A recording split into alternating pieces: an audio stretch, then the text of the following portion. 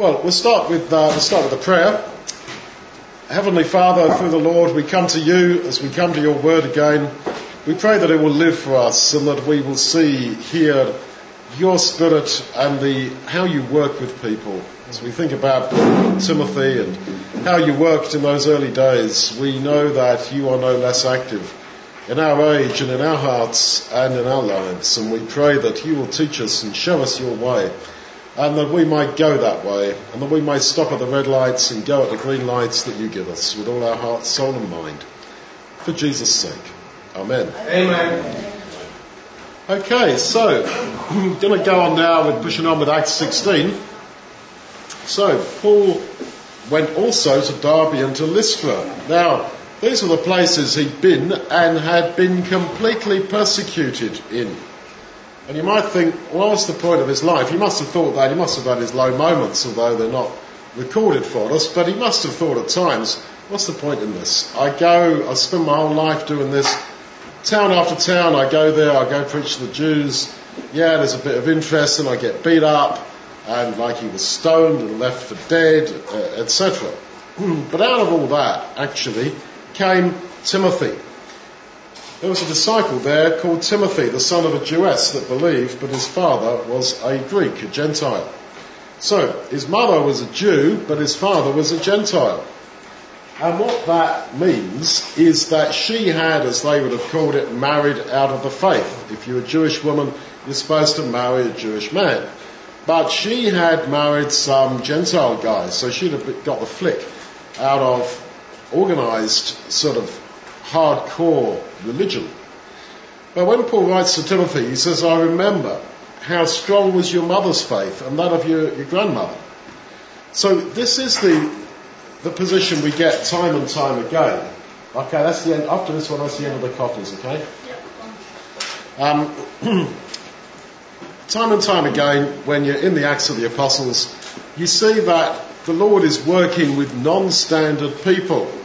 They're all non-standard. Actually, everybody's non-standard. But the point is, this guy, this Timothy, his mother was a Jewess, but she'd married out of the Jewish faith. And, well, she would have been a bit of a nobody.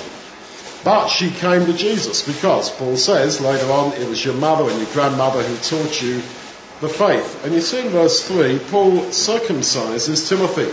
So he's not been circumcised. So she has gone right away from Judaism, because if you're a good Jew, you're supposed to circumcise your kids. Well, she hadn't done that. And so you get the impression, yet again, of somebody who is a bit on the edge, somebody who's not standard, somebody who other people think has left the faith. And actually, when you look at all these people, they're all the same. All the same. And this is typical of how God works with people. One here, one there, but we're all non-standard people. And that's the odd thing when you walk into a sort of white middle-class Protestant church in some suburbs. You think, wow, these people are all standard people. They all look the same. They drive the same kind of nice cars. They live in the same nice houses, blah, blah. And I'm not saying that those people don't believe. I'm not a judge of other people's faith. But I do fear that a lot of that is mere tradition. Trooping along the church because that's what mum and dad did, because that's your tradition. And the fire of the Spirit is not there, I fear. Well, anyway, this young man was well reported of by the believers at Lystra and Iconium. But when you read Paul's letter to Timothy, he's saying to him, look, you're a young man, and this is now some years after this. It's when Paul's in prison. And you need to watch out for this, watch out for that, watch out for women and this and that and the other, blah, blah. So when he became a believer, he would have been not much more than a boy. But that's all sort of valid in that sense. And he was very zealous. But when you read how Paul writes to him, and you read later about how Timothy was with Paul, he was physically quite weak. And Paul says to him, you know what, you ought to drink a little bit of wine because you keep getting tummy upsets. So you get the impression of a young guy who was not physically strong, got tummy upsets and all this kind of thing. And yeah, this is how God's strength is made perfect in weakness. Well, Paul wanted Timothy to accompany him, and he took him and circumcised him because of the Jews that were in those places, for they all knew that his father was a Greek or a Gentile. There's some seats over there, and there's one right at the back. So, we saw yesterday, Acts 15, there was a big argument in the church about circumcision, because some of the Jews said you can't be a Christian unless you are circumcised. And then big blow about this, big blow up, and then Paul says, no, it is quite okay to be baptised and to be a Christian, and you don't need to be circumcised. And the Holy Spirit confirmed that decision. So you don't need to be circumcised.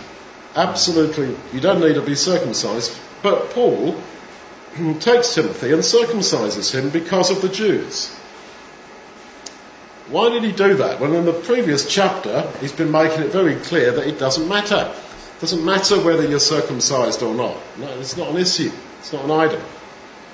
Well, he did it seems to me, because he did not want to offend, to make to stumble those Jewish people. He could have said, look guys, no, it's my young man here, Timothy, he's not circumcised, and so what? But no, he makes that decision that, okay, as he says, I will try to be all things to all men. And that is how it is. If you want to help people, you have got to make a bridge between yourself and them. You've got to come to their level. You've got to think, not about myself, but how can I be helpful? I don't want to put up a barrier. I want to be helpful to you. I was 21 years old, and that's, getting on nearly 40 years ago, when I decided I would not drink alcohol. Not because I was an alcoholic, not at all, but because I could see that if I drank alcohol, it was going to encourage people who are struggling with alcohol to think, Duncan drinks, I can drink. No, it's not a sin to drink alcohol, of course it isn't. But that was my decision. And it's a bit similar to how Paul says, although he says circumcision doesn't matter, but he takes Timothy and circumcises him. He says, come on, if we're going to go and do ministry work, preaching the gospel to the Jews, it's a good thing if you are circumcised. So, we try and make ourselves as sort of accessible to people as we can. And unfortunately, amongst religious people, not spiritual people, but religious people, there is a strong sense that, this is true, I'm going to stand on what I believe, and if you don't like it, that's tough, it's your problem. It's not at all the way of the Spirit. It's not God's way with us. It's not the way of the Lord Jesus with us. They don't say, well, look guys, here's the standard, you stick to it, and if you fall off it or you can't take it, well, tough. No, God comes out to meet people. God wants to meet people. He runs to meet people as far as he can. And that's how we've got to be with people as well in all our relationships, not sticking on this principle and that principle. This is a matter of principle. This is me. Like it or leave it. You've got to just stick it if you don't like my positions. That's not, that is narcissism. That's all about me. That's egoism. That is not the way of spirituality. So as they went on their way through the cities, they delivered to them the decrees to keep, which had been determined by the apostles and elders at Jerusalem. That was the agreement that said, if you're baptised, you don't have to be circumcised. So although in one hand they're telling people, look, you haven't got to be circumcised, yet Timothy was circumcised so as not to make people stumble. So the churches were strengthened in the faith and increased in number daily.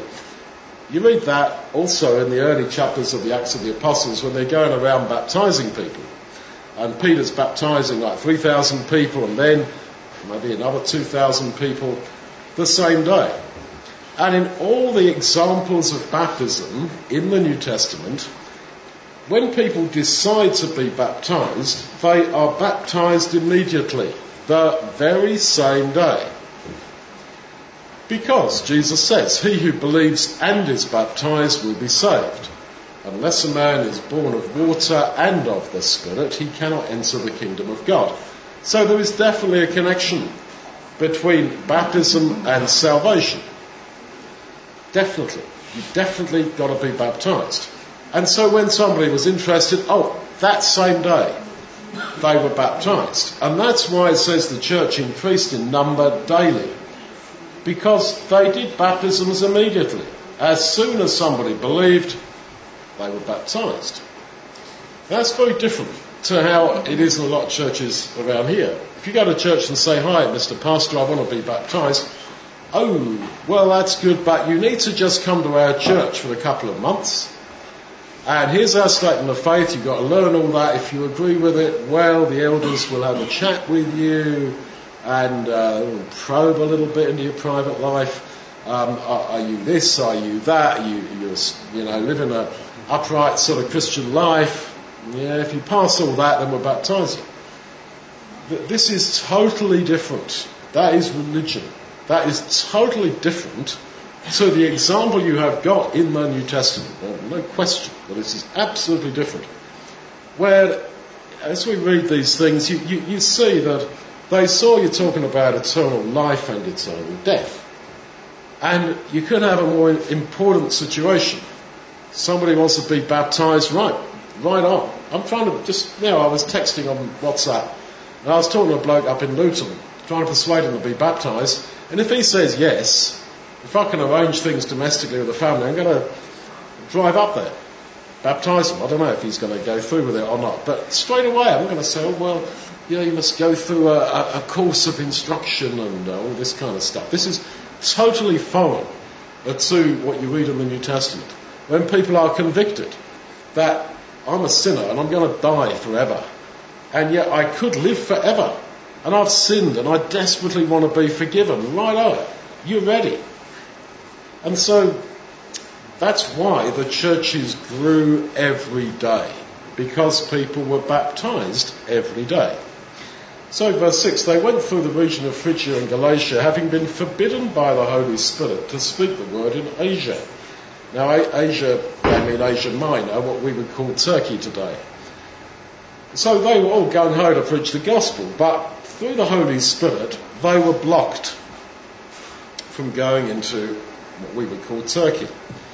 When they came to the border of Mysia, they attempted to go into Bithynia, but the Spirit of Jesus did not permit them. It doesn't say how that worked.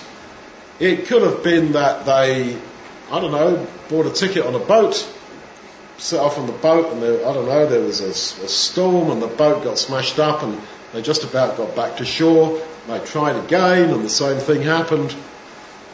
It was a red light.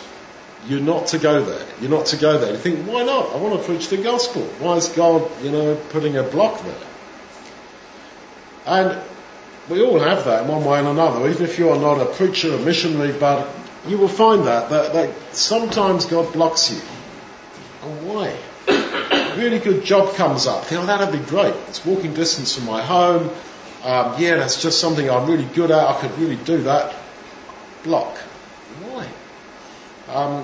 Comes in relationships. Oh, me and her, we'd have been great. We'd have been the great pretenders. But no, that's all stopped. And you think, why? Accommodation. Oh man, that studio flat, that would have just been great. Block. Why? And if it happened to Paul, with all his zeal to preach the gospel, well, don't be surprised if it happens to you. So to be a Christian is not to sort of go smoothly gliding on, sailing through life, and everything goes fantastic and everything goes awesome, and it's green lights, green lights, green lights. No, that's not how it goes. Anybody with any experience will tell you that. That's not how life goes. There are these red lights. So, passing by Mysia, they came down to Troas, and a vision appeared to Paul in the night. There was a man, and I think the Greek implies a warrior, of Macedonia, standing and urging him and saying, "Come into Macedonia and help us." When we had seen the vision, immediately we sought to go into Macedonia, concluding God had called us to preach the gospel to them.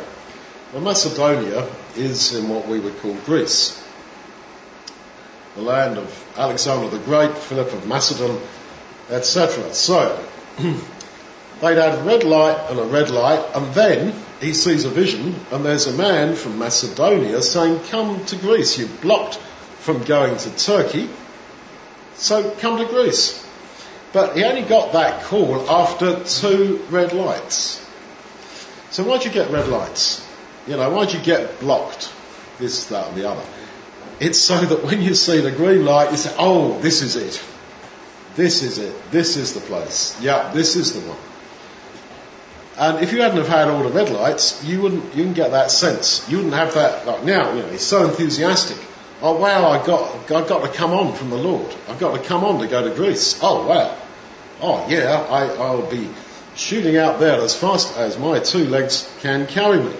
But he wouldn't have concluded that unless he'd had these red lights. So you wonder why, life goes belly up sometimes and why you get blocked on this, that and the other. Well, at the time, you cannot attach meaning to event. You can't say, oh yes, well that calamity happened because of this, that and the other. No, this is where you live life by trust. And as I keep saying, the word for belief, faith, it means to trust. That's what it means, to trust. And I know in English those 2 words are a bit different. But in Russian and Eastern European languages, the 2 words are the same. You can see the difference. Faith and trust, it's the same. It's the same in Greek, Hebrew, but in English, as I say, the words are slightly different.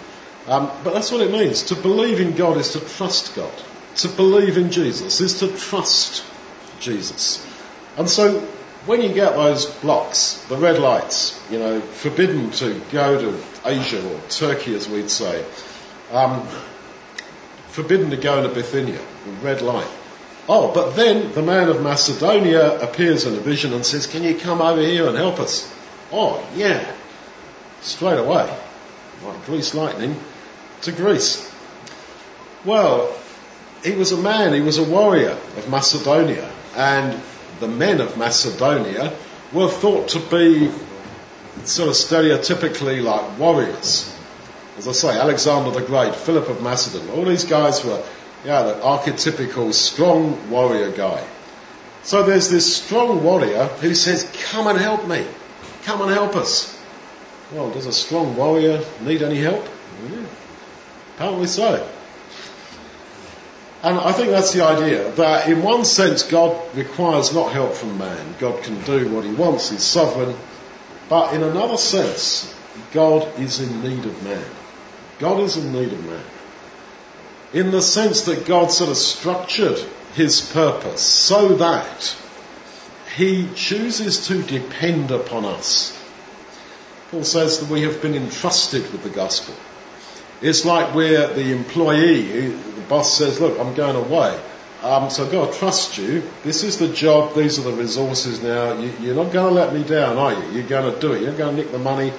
You're not going to go boozing. You're not going to, sit and watch EastEnders. You're going to actually get on and do the job. Yes, sir. Yes, I promise you. And that is how it is with God and us.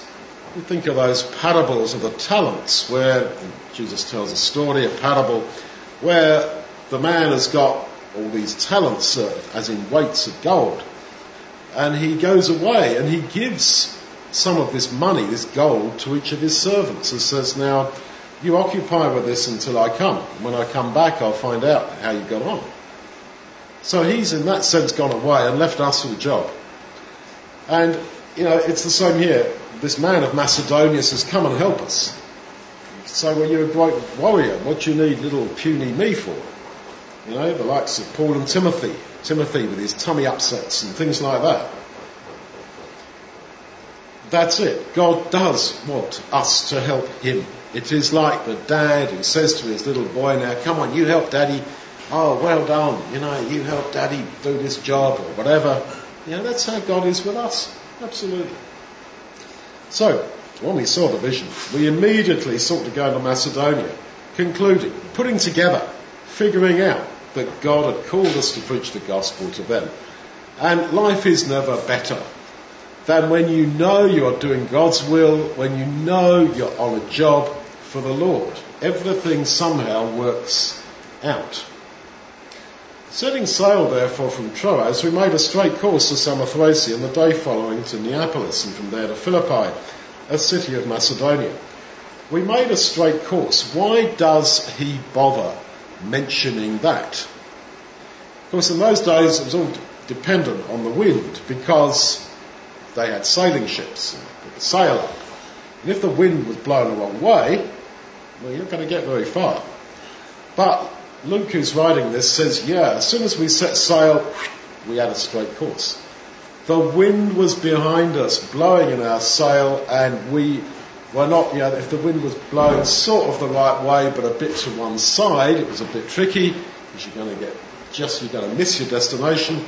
But he says, we set out from Troas to go to Samothrace, like in Macedonia, and wow, the wind was exactly behind us and exactly heading to Samothrace. And we went with straight course there. Well, in Hebrew and in Greek, the words for wind and spirit are the same. The same in a lot of languages, actually. That wind and spirit are the same. In English, no. In English is so difficult as a language. Wind and spirit are two different words. But in a lot of languages, certainly Hebrew, Greek, it's the same. Wind, spirit is the same. So, the wind was directly behind them, blowing them directly to Samothrace. We made a straight course. The wind is the Spirit. You see, the Holy Spirit was behind them, absolutely taking them direct on their journey. And that's how you want to live. Not pussyfooting around, not scratching your head, wondering, is this the right thing to do? Oh, I don't know. Oh, I'll try this. Oh, that didn't work out. Oh, I'll try this, that, and the other. Oh, that didn't work out. No, there's no better way to live, believe me, than knowing that I'm honestly on the right track here. I'm doing this for God and the Lord Jesus, and their Spirit is absolutely behind me. And somehow, despite all the red lights that you do get, and the blockages like he got in trying to go to Turkey, trying to go to Bithynia, okay, that was all blocked. But once you accept that, here's the green light. Wow, I'm going to go straight and I'm going to run this way. There's no life like it. No life like it. Everyone else is basically, just trying to do the logical thing at the time, so they think, but whoops, I didn't foresee this factor or that factor or whatever. Like David says in the Psalms, he says, I will run in the way of your commandments. Wow, this is the way I'm going to go. This is the way, walk in it. Get it in Proverbs again. There's two paths, the path to death and the path to eternal life. If you're on that path to life, run down it. It's all going to be good. It's all going to work out in the end. As I say, despite blocks, apparent blocks here and there. So that's the life. This is the life. And it's the life that, as I say, begins when we're baptized. Because then we are given the Spirit. We are born of water and of the Spirit. And what does it mean to have the Spirit? Well, they had the Spirit in the sense that you can see that their lives were propelled in a certain direction and they surrendered willingly to that and were propelled in that direction. And as I say, the straight course, the wind at your back, the Spirit at your back. Absolutely, straightforward. Great vision in Ezekiel of the cherubim, which exactly what they were is not clear, but it's clearly some kind of manifestation of God's Spirit through living creatures with wheels and that sort of thing. And it's observed that they moved in a straight course and they didn't turn as they moved.